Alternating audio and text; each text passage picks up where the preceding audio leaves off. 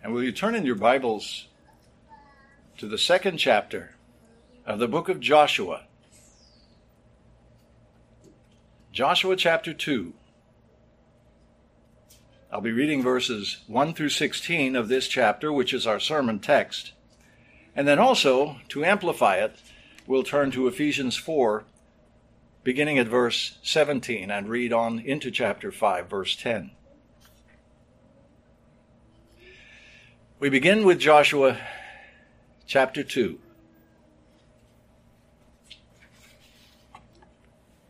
I think you know the context, that God has redeemed his people out of slavery in Egypt, led them across the wilderness where the stubborn, stiff-necked people resided for 40 years until that first generation had died off. And then Moses died, and Joshua was called upon to lead the people in.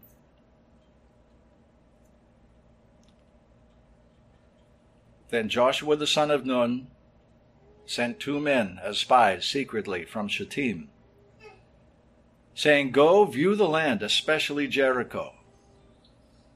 So they went and came into the house of a harlot, whose name was Rahab, and lodged there. It was told the king of Jericho, saying, "Behold, men from the sons of Israel have come here tonight to search out the land."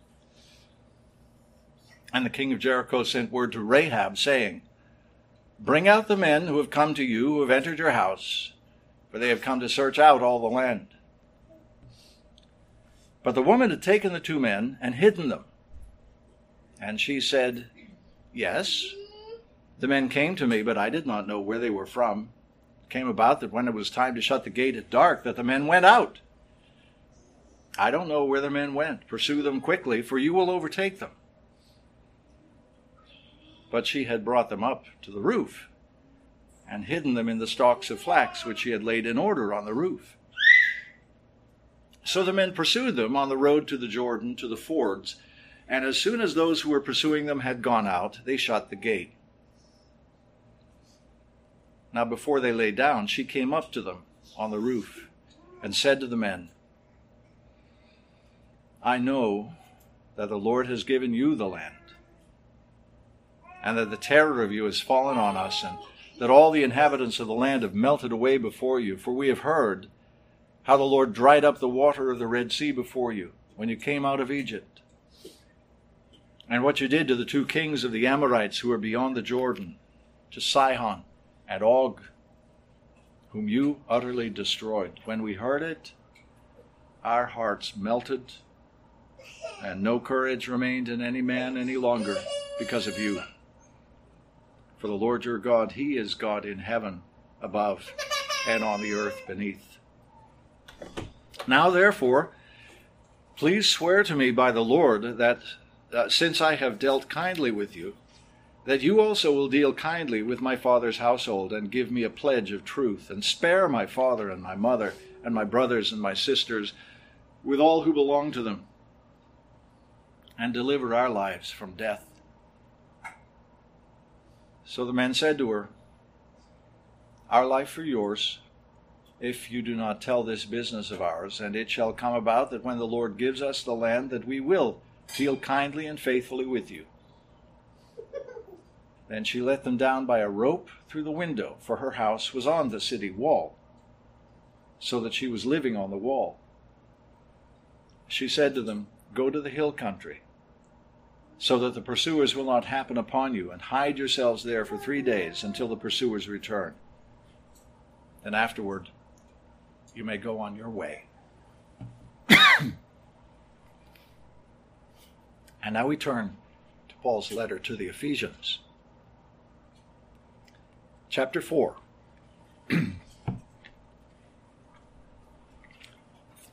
Ephesians 4, beginning at verse 17.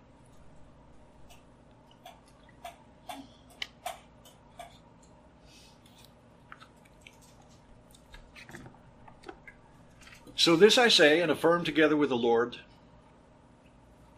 that you walk no longer just as the Gentiles also walk, in the futility of their mind, being darkened in their understanding, excluded from the life of God because of the ignorance that is in them, because of the hardness of their heart. And they, having become callous, have given themselves over to sensuality for the practice of every kind of impurity with greediness. But you did not learn Christ in this way. If indeed you have heard him and have been taught in him, just as truth is in Jesus, that in reference to your former manner of life you lay aside the old self, which is being corrupted in accordance with the lusts of deceit, and that you be renewed in the spirit of your mind, and put on the new self, which in the likeness of God has been created in righteousness and holiness of the truth. Therefore, laying aside falsehood, speak truth each one of you with his neighbor, for we are members of one another. Be angry, and yet do not sin. Do not let the sun go down on your anger, and do not give the devil an opportunity. He who steals must steal no longer, but rather he must labor, performing with his own hands what is good, so that he will have something to share with one who has need.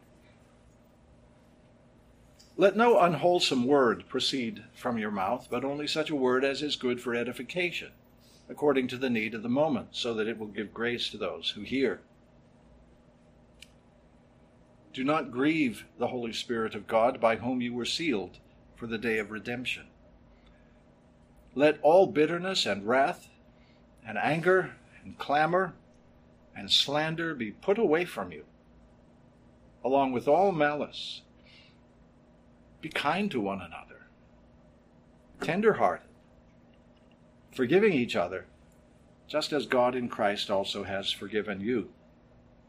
Therefore, be imitators of God as beloved children, and walk in love, just as Christ also loved you and gave himself up for us, an offering and a sacrifice to God as a fragrant aroma. But immorality, or any impurity or greed, must not even be named among you, as is proper among saints. And there must be no filthiness and silly talk or coarse jesting, which are not fitting, but rather giving of thanks. For this you know with certainty, that no immoral or impure person or covetous man who is an idolater has an inheritance in the kingdom of God, of Christ and God.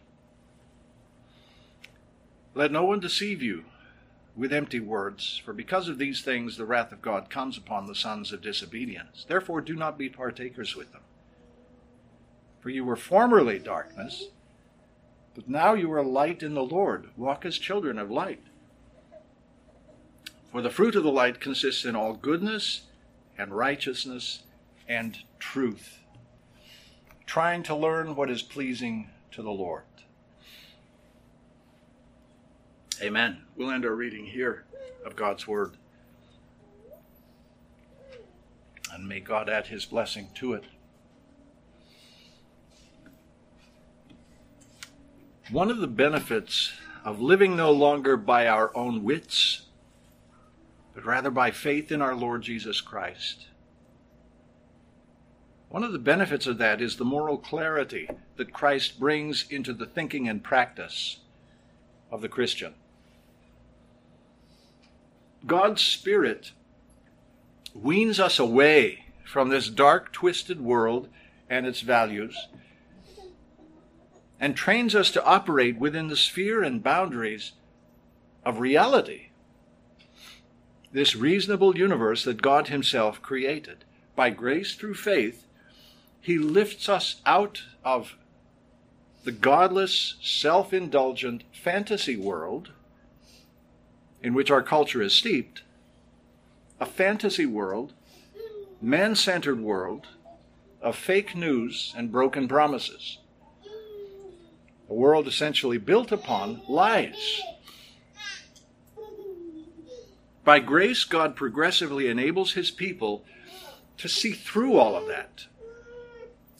So we begin by grace not only to love God and others deeply, but just as important, we begin to think clearly and to speak truly. It is the complete cellar-to-attic renovation of the Christian's character that God intends for you. That's his goal. Transformation by the renewing of your mind.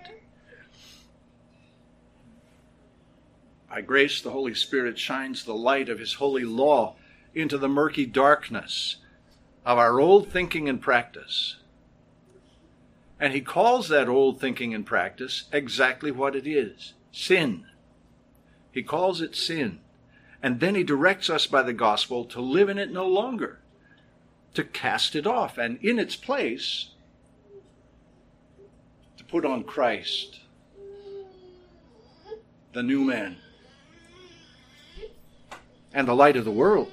From this day forth to the whole world around you, friends, you, the Christian, represent him. You represent him. In just that way, by grace through faith, Jacob, the supplanter in days of old, the deceiver, received grace to become a new man. Israel, Prince of God. In just that way, by grace through faith, Simon the nobody, Simon the completely average Galilean fisherman, became Peter, the rock. When he sets his mind to it, what can't God do to make the crooked straight and the weak strong? If you're a Christian today, I'd like you to think for a moment of this marvelous journey that you're on. Even now, this marvelous journey you're on to the celestial city.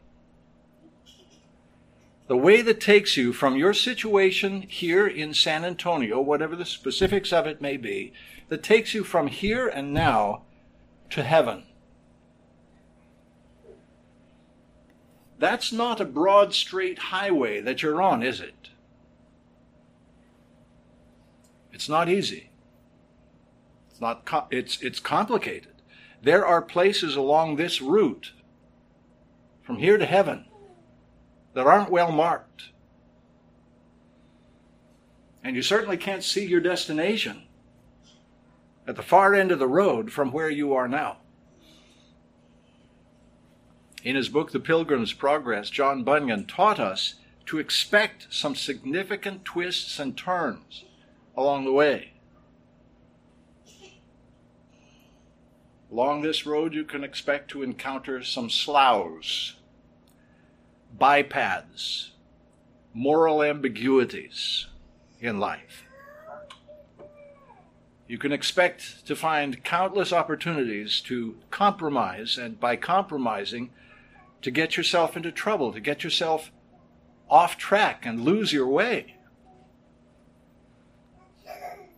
That being the case, 10 very clear, very simple, straightforward commandments offer us just the guidance we need when we come across any of these decision points in life, any of these forks in the road. And simplicity really is the key because of those sticky situations we run across that we call ethical dilemmas. Ethical dilemmas happen when obedience to one of God's commandments seems to conflict with obedience to another. We have, for instance, in the 9th commandment, the very clear guidance that you shall not bear false witness against your neighbor, which the Apostle Paul then generalizes this way in the letter that we read to the Ephesians, the passage that we read. Therefore, laying aside falsehood, speak truth each one of you with his neighbor, for we are members of one another. In fact, in this connection, the apostle elaborates a bit. Our goal at the end of this lifelong spiritual journey that we're on, our goal is maturity, personal growth into the measure of the stature that belongs to the fullness of Christ. As a result, he says, we're no longer to be children, tossed here and there by waves, carried about by every wind of doctrine, by the trickery of men, by craftiness and deceitful scheming, but speaking the truth in love, we are to grow up in all aspects into Him who is the head, even Christ. I begin our study today by holding up before you this picture of our eventual transformation into the full moral stature of Jesus Christ. I need to do this in part because of the competing values that complicate our attaining it. And in part because when we find ourselves actually in the jaws of those ethical dilemmas, we may confuse the hard but simple commandment with its apparently easy caveats and escape hatches. When we're in a tight spot, we're too ready to implement the easy wrong rather than the hard right. And I'm thinking, for instance, of those times when the clearly biblical interest of truthfulness collides with that of safeguarding life and limb, for instance. David certainly understood that conflict. He felt it keenly when, fleeing from Saul on one occasion, he found himself in the house of the Philistine king, Achish, there in 1 Samuel chapter 20. On that occasion, David felt constrained by circumstances to feign madness, insanity, to act crazy in the king's presence rather than to appear to present any kind of fully rational threat to him. It was deceit. And the Apostle Peter also felt the conflict between truthfulness and safety there in the courtyard of the high priest, didn't he? When 3 times he denied even knowing Jesus. We don't always make good decisions, do we, when we are trapped in the jaws of that ethical dilemma. But we are considering today a more difficult case. The lie of Rahab, recorded for us in Joshua 2. Rahab, the harlot of Jericho, was a woman obviously well acquainted with moral compromise. For over 400 years, the whole Canaanite culture in which she'd grown up was steeped in the falsehood of false gods, idols, made in the image of false and reprobate men. And until fairly recently, that fantasy world of idolatry was the only world Rahab knew. But sometime in her parents' generation, the news began circulating there in Jericho about some significant social unrest going on in Egypt. News of a mass migration of millions of people starting out across the Sinai Peninsula. People migrating this way.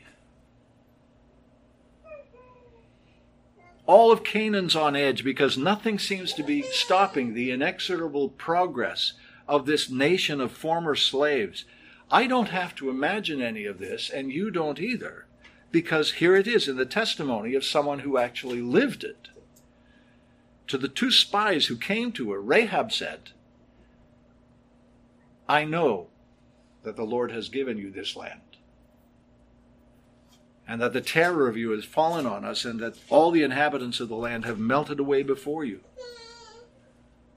For we have heard how the Lord dried up the waters of the Red Sea before you when you came out of Egypt, and what you did to the 2 kings of the Amorites who were beyond the Jordan, to Sihon and Og, whom you utterly destroyed.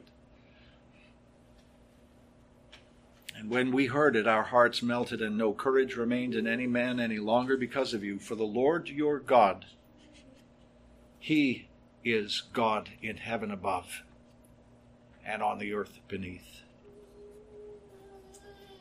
That is this woman's testimony of faith. And the implications of that testimony, the implications for herself and her family, absolutely scared her to death. What's she going to do now when the Jericho Gestapo comes pounding on her door, demanding that she turn these 2 Israelite spies over to them? It's very clear that these men had been seen. They'd been observed. It's clear they'd been identified as infiltrators, as spies, and that the whole matter's already been reported to the king of Jericho, including their present location in the house of Rahab. The Gestapo moves fast, but verse 4 tells us that by grace, Rahab moved faster. Already, she'd taken the 2 men and hidden them. She'd hidden them up there on the flat roof of her house. She'd hidden them in the stalks of flax that were laid in order on her roof. Which, if you think of it, is a pretty flimsy makeshift hiding place, isn't it?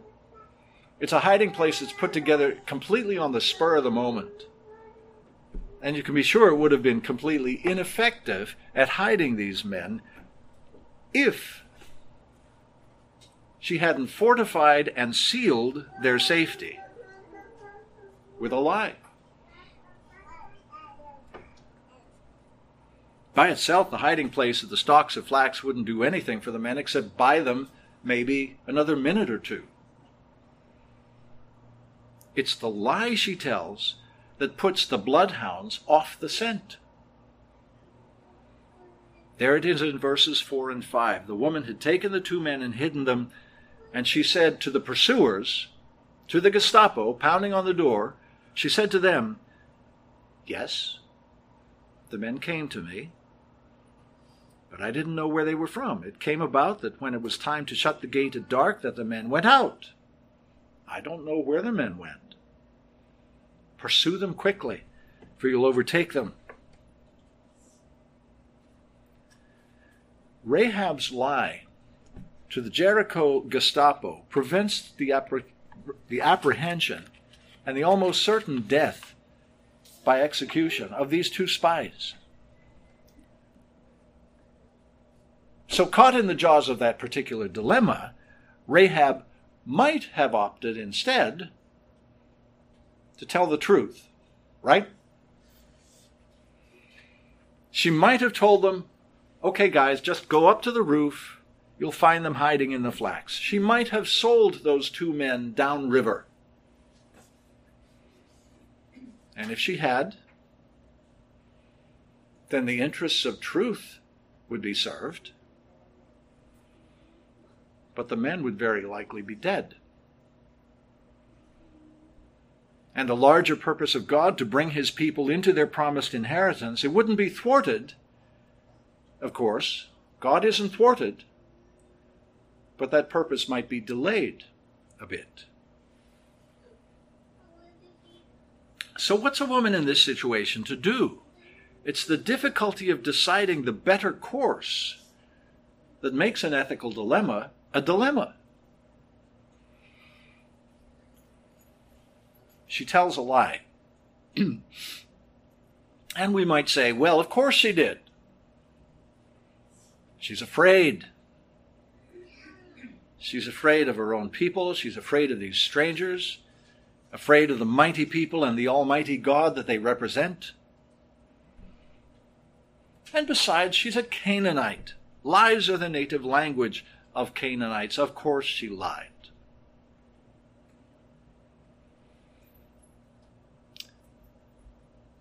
Well, this might well have been the end of the story of Rahab if we didn't see her story picked up in the New Testament.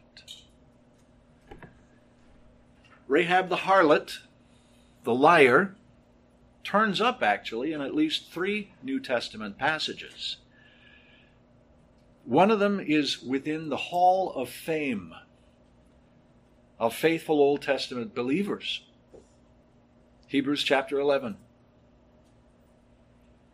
We read there of hero after hero of faith down through the centuries, and then we come to verses 30 and 31 of Hebrews 11.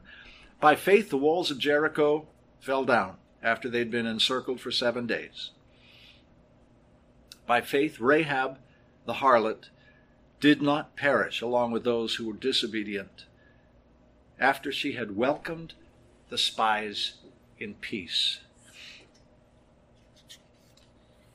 There's no mention of her lie there in Hebrews 11, is there? The Lord's brother James, in his letter, also makes mention of Rahab's behavior as something commendable. Chapter 2, verse 25 of James. In the same way, was not Rahab the harlot also justified by works when she received the messengers and sent them out by another way?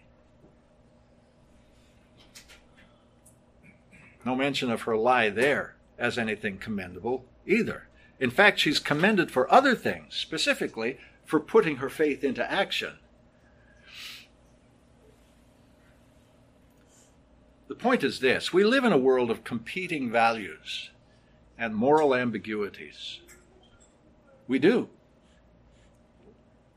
What then can we say to these things?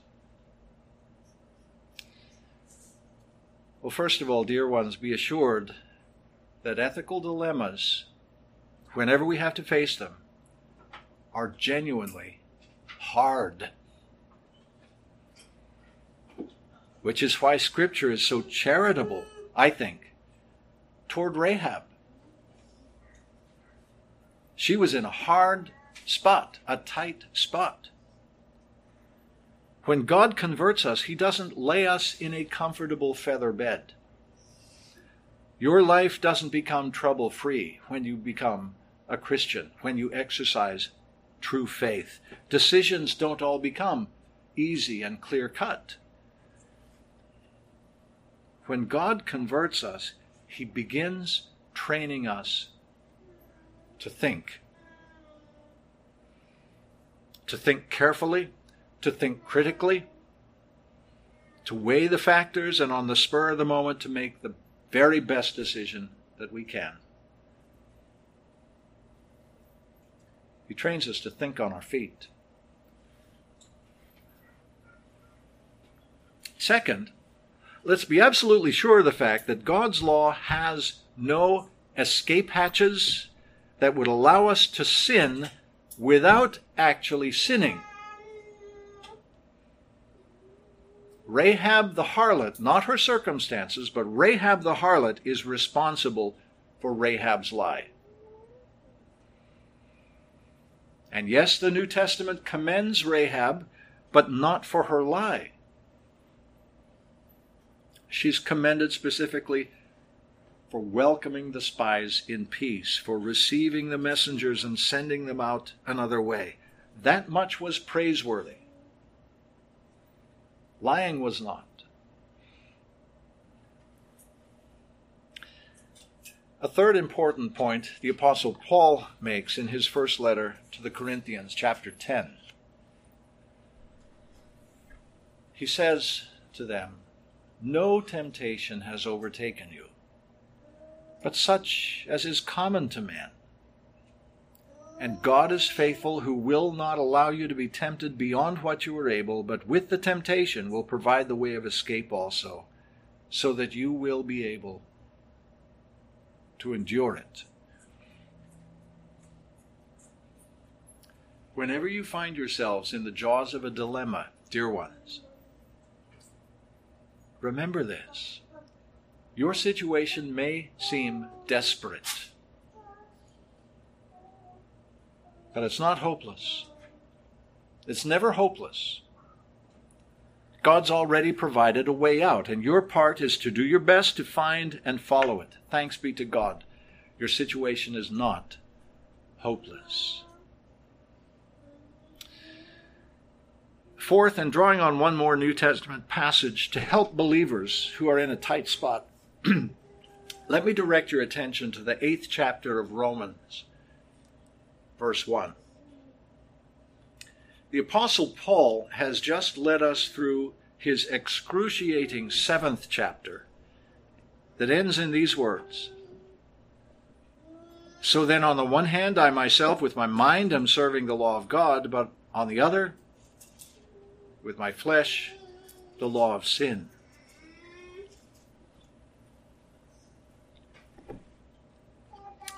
And that's really the fountainhead of all human dilemmas, isn't it? You, the Christian, always want to do the right thing, and you find it to be, or at least to feel, humanly impossible to do the right thing. This isn't as rare a situation as we'd like it to be.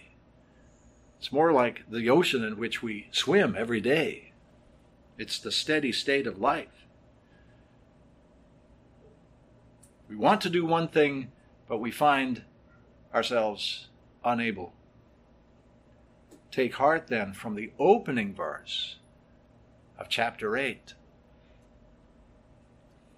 Therefore, there is now no condemnation for those who are in Christ Jesus. Rahab lied. She'd rather not have been in that position of trading off the truth for the lives of these two men, but she was. And she made the best decision she felt she could under the circumstances. And we're often in such circumstances, aren't we? We don't know what to do. So we do the best we can given the light we have, and we move forward in confidence. Not confidence in ourselves, not confidence in our own flawed decisions, but in Christ who's promised to honor those who honor him. Under the gun we make mistakes. And the glory of the gospel isn't that we get everything right. The glory of the gospel isn't that we make all the right decisions along the way. The glory of the gospel is that there is now no condemnation for those who are in Christ Jesus. A few minutes ago I mentioned 3 New Testament passages that mention Rahab. And then I only gave you 2 of them. The one from Hebrews 11 and the other from James chapter 2. The third that I had in mind actually appears on the very first page of the New Testament. Matthew chapter 1. It begins the record of the genealogy of Jesus the Messiah, the son of David, the son of Abraham. After tracing the line of Judah for 7 generations, Matthew then records that Salmon was the father of Boaz by Rahab. Boaz was the father of Obed by Ruth, and Obed the father of Jesse. Jesse was the father of David the king.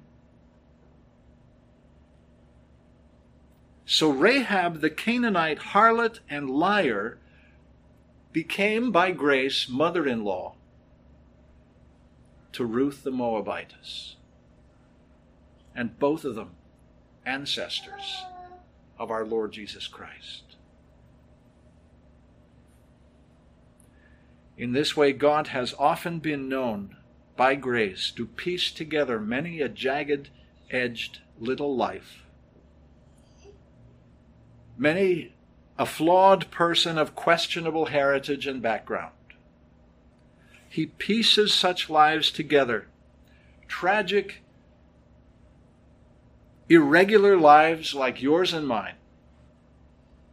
He pieces them together in order to assemble this grand, glorious mosaic of his abounding grace towards sinners. Amen.